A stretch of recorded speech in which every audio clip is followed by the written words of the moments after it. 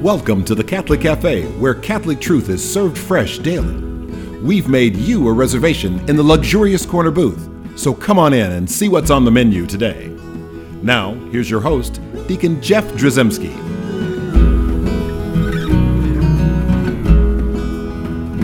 Greetings and welcome to the Catholic Cafe. I'm Deacon Jeff, sitting in the luxurious corner booth of the Catholic Cafe, and in the midst of a mini-series, I've got Thomas Patrick Dorian. Present. And I've got Ziggy Rodriguez. That's me. And we are, we're in the, like as I stated, we're well into our mini-series on the cardinal virtues. Cardo, Latin, hinge. The things that make us, help us to become good, happy, and flourishing, as Aristotle said. But like a basis for our moral theology in Christian theology or Catholic theology. And these virtues, prudence, justice, fortitude, and temperance. We've talked about temperance. Now we're going to turn to fortitude. Yes. And actually, there's an interesting angle that we can have for this discussion. Because with Catholic tradition, temperance, especially among like the Thomists, temperance is the virtue that is proper to femininity. And fortitude is the virtue proper to masculinity. So that's an interesting thing for us that we can kind of talk about, because we that is interesting. Yeah. So, like, and to clarify, we're all called to pursue perfection in all the virtues, regardless of gender, right? But by Catholic tradition, if a woman is perfected in her femininity, then she will be temperate, right? And so, like, if you remember back from last week, someone could immediately jump to things like, oh, well, if she's modest and she's a dainty eater and stuff like that, right? Yeah. But truly, I mean, if you look at the definitions of temperance and you think about femininity, a woman being perfected in her femininity, right? Like having her appetites under control, including like anger. I agree with that, but I'm not even going to sit and use all those misogynistic things you just said about women. I'm just teasing. We're not. We do not believe that at all. But I'm gonna look at it from a different perspective. Sure. And maybe you haven't had this experience as much as like maybe Tom and I have, who are married. When we, our wives, as models of temperance, our wives are the reason why, like, we as guys, we stop burping. Right. Exactly. How we carry ourselves. Yes. Right. Is because of the women in our lives. Right, because that's the way it should be, in my opinion. Yes. Right, and I think that's the way this goes back. Because right now, everything I just said is like is cancel culture worthy. Right. You get kicked off of some of these formats sometimes. Certainly not at EWTN. I don't believe that's going to happen. Right. Because it's true. So that's why I'm always cautious when I start talking about, like, oh, we just said the word gender. No, we just said woman. Just said man. And now it's like everyone's going to be listening for heresy, whether it's good heresy or bad heresy, they're listening for. But the reality is the way a man acts is like tuned to the way a woman acts. Yes. I mean, in nature, right? And that's why fortitude for the man, right?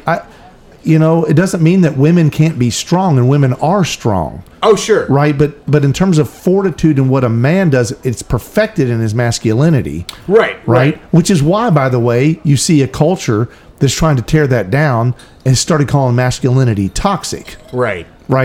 And creating a term to make it think like, well, is masculinity bad? It must be bad.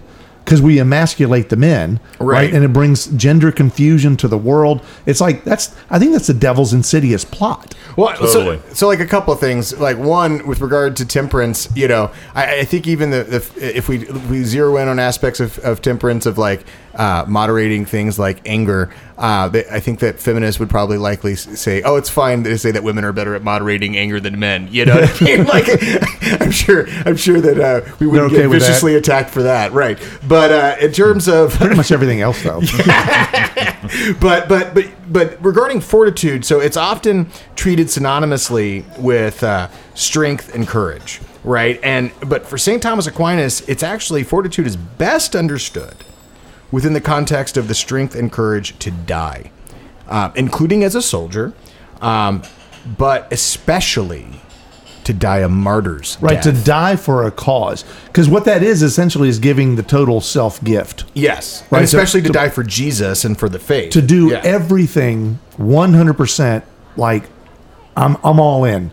Right. Both feet in, all the expressions, right? Those are at the basis of what you just said. Right, 100%. And so at the end of the day, going back to this, what we were saying at the beginning of this conversation, both men and women are called to perfection in all the virtues, right? Temperance and fortitude. Yeah. Men are called to temperance and women are called to fortitude. But this is just talking about the virtues that are proper to femininity and to masculinity, right? And Matt Frabb is actually, he's been developing a discussion of the masculine genius to mirror the feminine genius.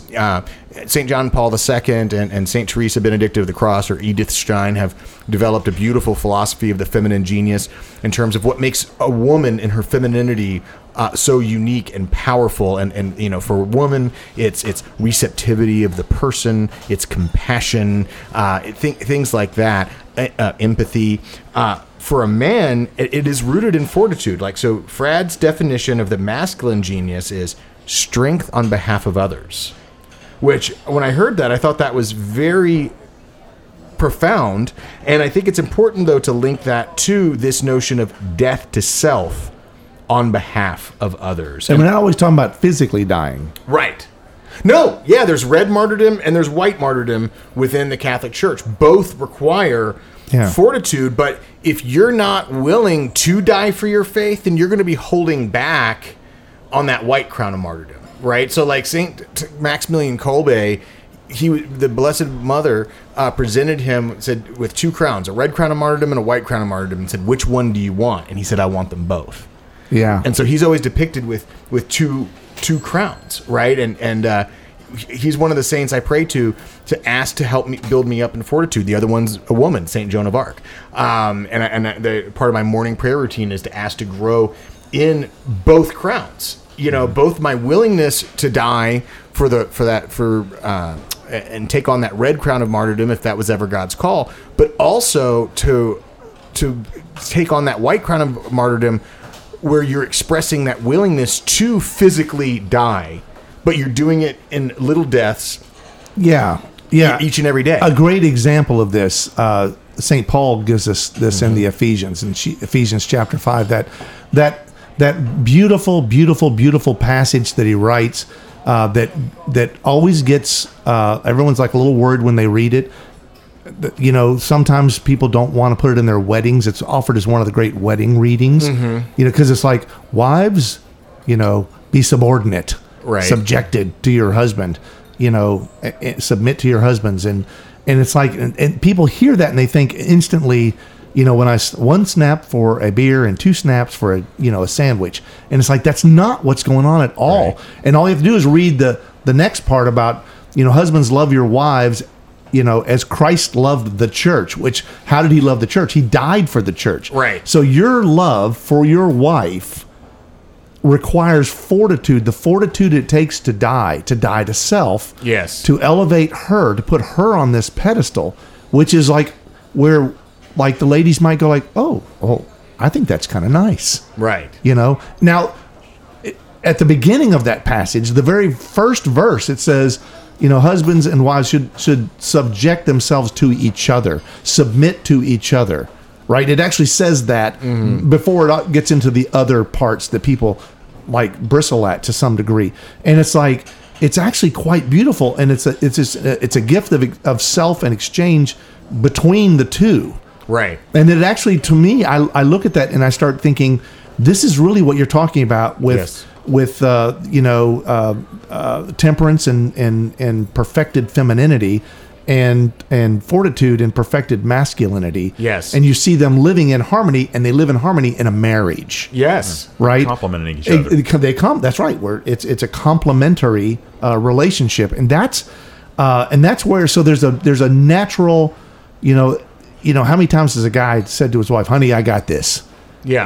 And he's supposed to say that, right? There's a part of him in nature that's got this, whatever it is, whether it's the intruder that came into the house, right, or whether it's changing the tire on the car. There are a lot of things like that, or whether it's talking to the kid who's just been bullied, and it's like, honey, I got this. Let me go talk to him. And, it's a man thing. Let me go talk to him about this and whatever, and so you start to realize, like, this fortitude, there are times this is why I think it's such an intrinsic evil that's in the world right now that is emasculating men. Right. No, I agree. Because then it's like there's no one on which fortitude falls in its perfection. Right.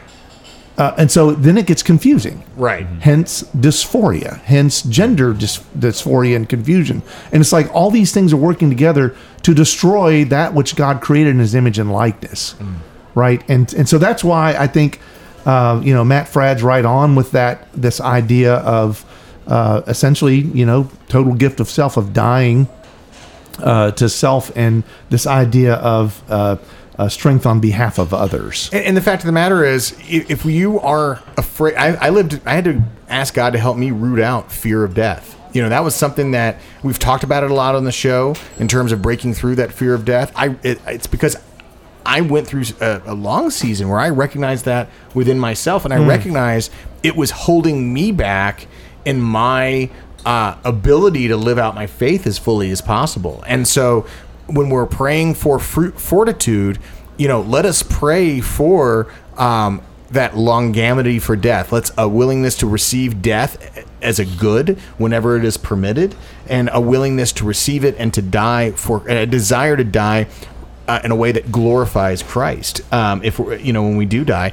whether it's in a hospital bed, praising the Lord's name in our final moments, or whether it is actually laying down our life right for another. God knows what He wills. There is an incredible piece that I experienced with my mom when she passed, where you can actually see a person accept that this is what's happening. Yes. Right, and in that acceptance, it's not like a defeat. Right. It's like I will now.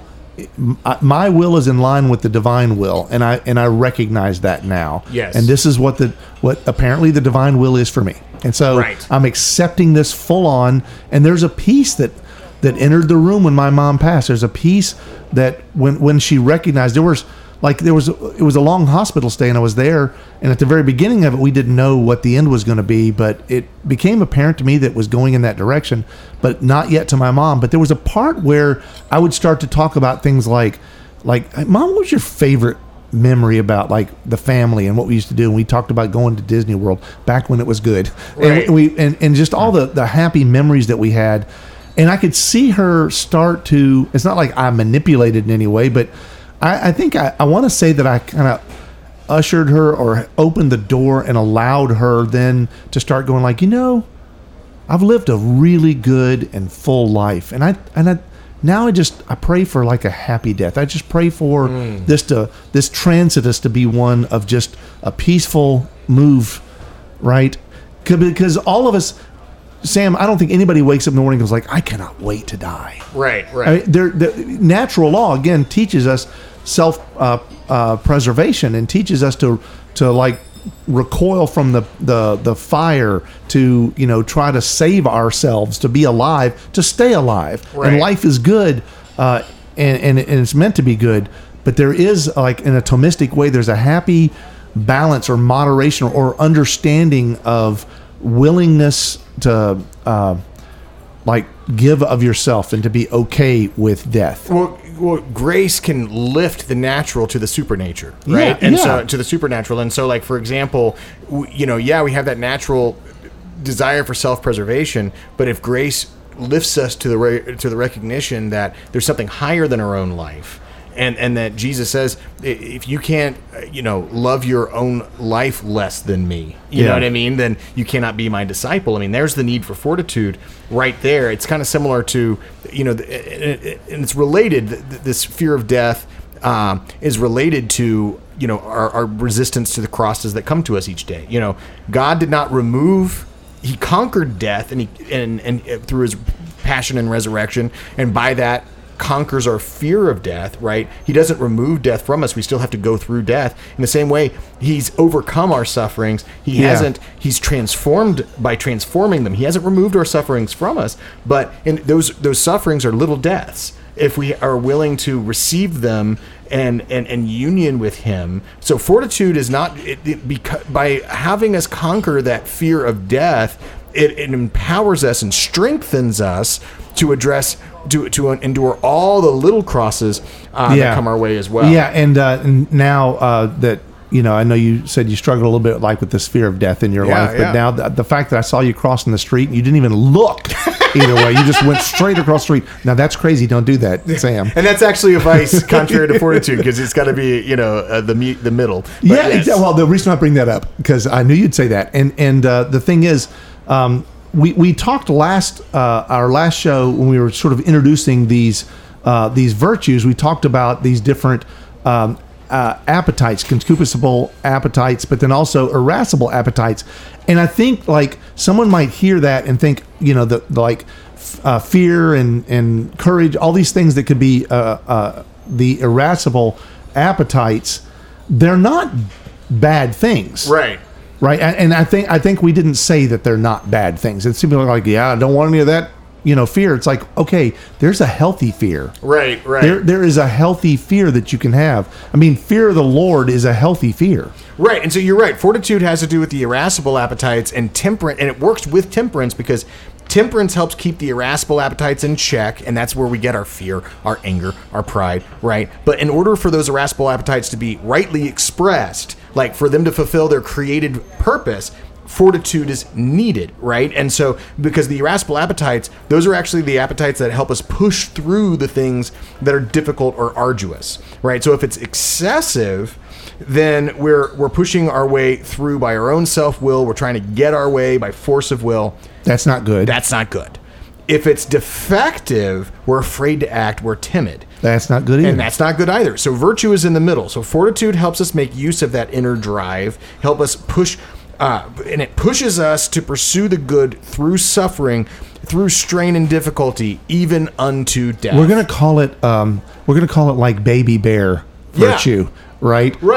Papa Bear and Mama Bear, one was too hot, one was too cold, and Baby Bear's porridge was just right. Right. And so that's really that thing in the middle, that's good. And like Christ, obviously in his passion, his irascible appetites helped him push through all that he suffered, but also like other examples, like I'm sure when he got going, overturning the tables in the temples and whipping people, his irascible appetites, they were driving through.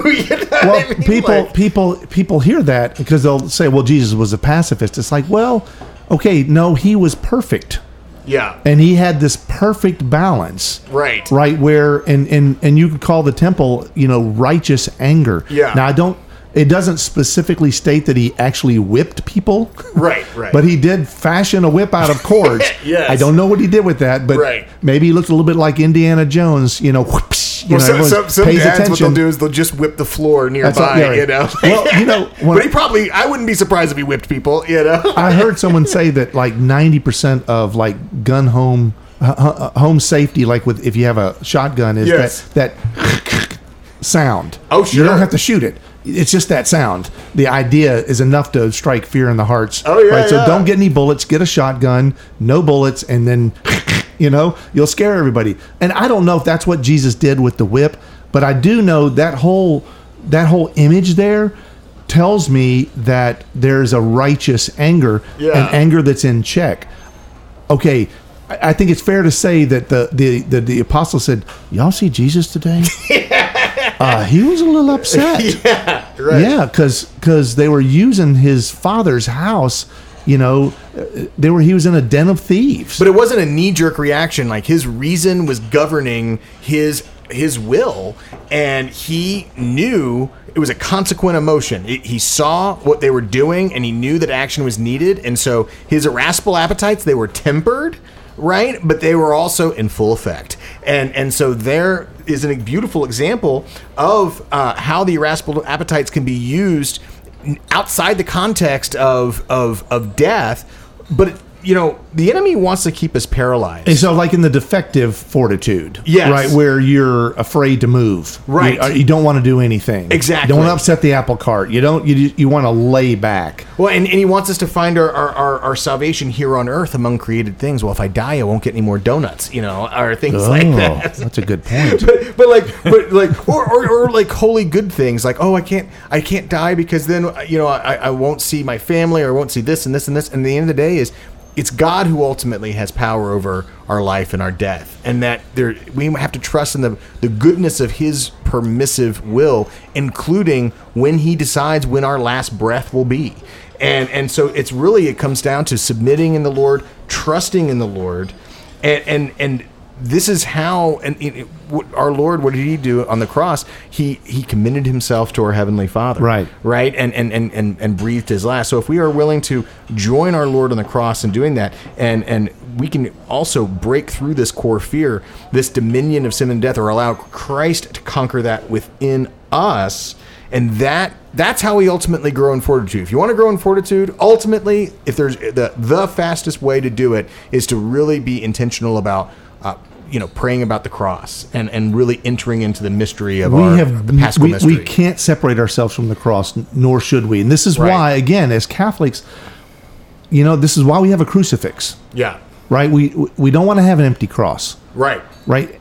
And I'm not saying that if you have an empty cross in your house, it's not good. I know it's still good, but you don't want to forget what he did. Right. The passion of the Christ is so powerful in what he did, right? And reliving that, and then connecting ourselves to that, and then connecting our everyday life events to that. Right. And then it puts all suffering in context. Right? Remember, we've done shows on redemptive suffering where we've talked about, non-redemptive suffering is just idle suffering that is just miserable, and there's no meaning, there's no purpose to it. It's just rotten. Yeah. But when we connect it to the cross, suddenly suffering becomes redemptive because the cross is redemptive, and because we now have meaning and purpose for that suffering. Yes. It's directed. The fruits of that suffering are now directed, right? And almost like supernatural fuel. Absolutely. And I would say, since we're getting to the last part of the show, we should also talk about some of the vices contrary to fortitude. We've talked about the fear of death and how to root that out and focusing on the cross. And you can't overstate the importance of that.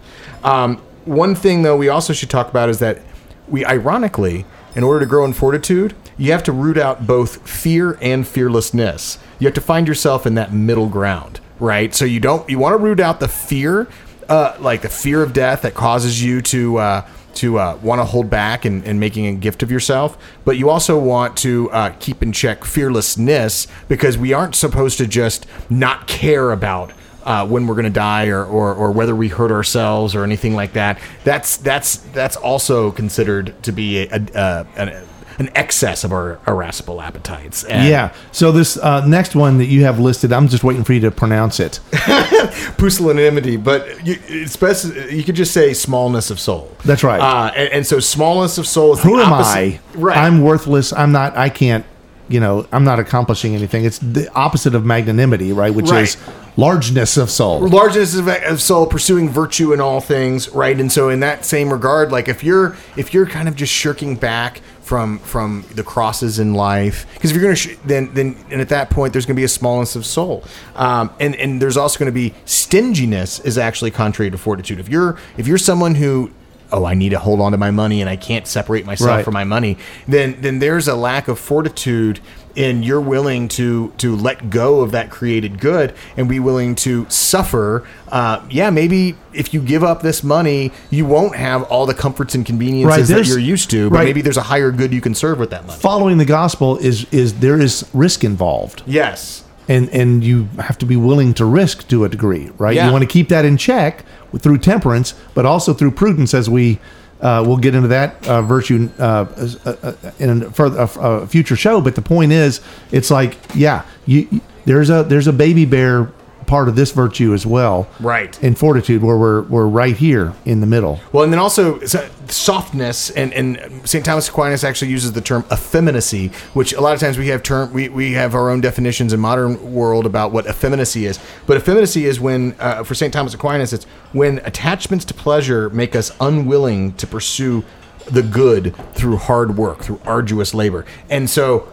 That is rampant right now. We are in this world we're all addicted to technology. We're all addicted to creature comforts. We've all gotten soft in one way or another. And that also is contrary to fortitude and being willing to live a life where we are of death to self, where we are pursuing that white crown of martyrdom and welcoming the red crown of martyrdom if it be God's will. Yeah, exactly. And again, I want to reiterate what we were saying earlier when we talked about the concept of what the devil's doing right now in the world, and this idea. Like when I was growing up, Tom, had you ever heard the phrase toxic masculinity? Never. It was never even. In fact, when I was a kid, would go to gym class and the coach would come in and blow his whistle or whatever. And we were supposed to be like, come on, suck it up, buttercup, let's get up there. And it's like, we were taught that, you put hard work in.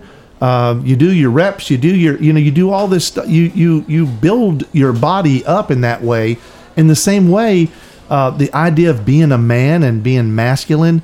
And I'm not saying that women don't have fortitude, and I'm just saying that when the devil in his insidious plot is to remove masculinity, perfected masculinity, he's attacking fortitude. Yeah. At its core. And so what ends up happening is then you have then you turn into the stingy, pusillanimous, the person that is paralyzed by fear. Yes. Right. And then when that's gone, we're neutralized. Yeah, exactly. So when the man no longer does it, that goes right. It goes to the women too, because then it's not something that's good. Right. It's just not something that's good. We need fortitude. We need to continue to pray to be strong, but have it governed by temperance. Yes. And the Blessed Mother is always going to help us in finding that balance. Hail Mary, full of grace, the Lord is with thee. Blessed art thou among women, and blessed is the fruit of thy womb, Jesus. Holy Mary, Mother of God, pray for us sinners, now at the hour of our death. Amen. Thanks for listening to the Catholic Cafe. If you'd like to contact Deacon Jeff, send him an email at deaconjeff@thecatholiccafe.com. Visit us on the web at thecatholiccafe.com. You can also find us on iTunes or follow us on Facebook and Twitter. The Catholic Cafe is brought to you by the Order of Malta Federal Association. Join us again at the Catholic Cafe, serving up salvation one cup of coffee at a time.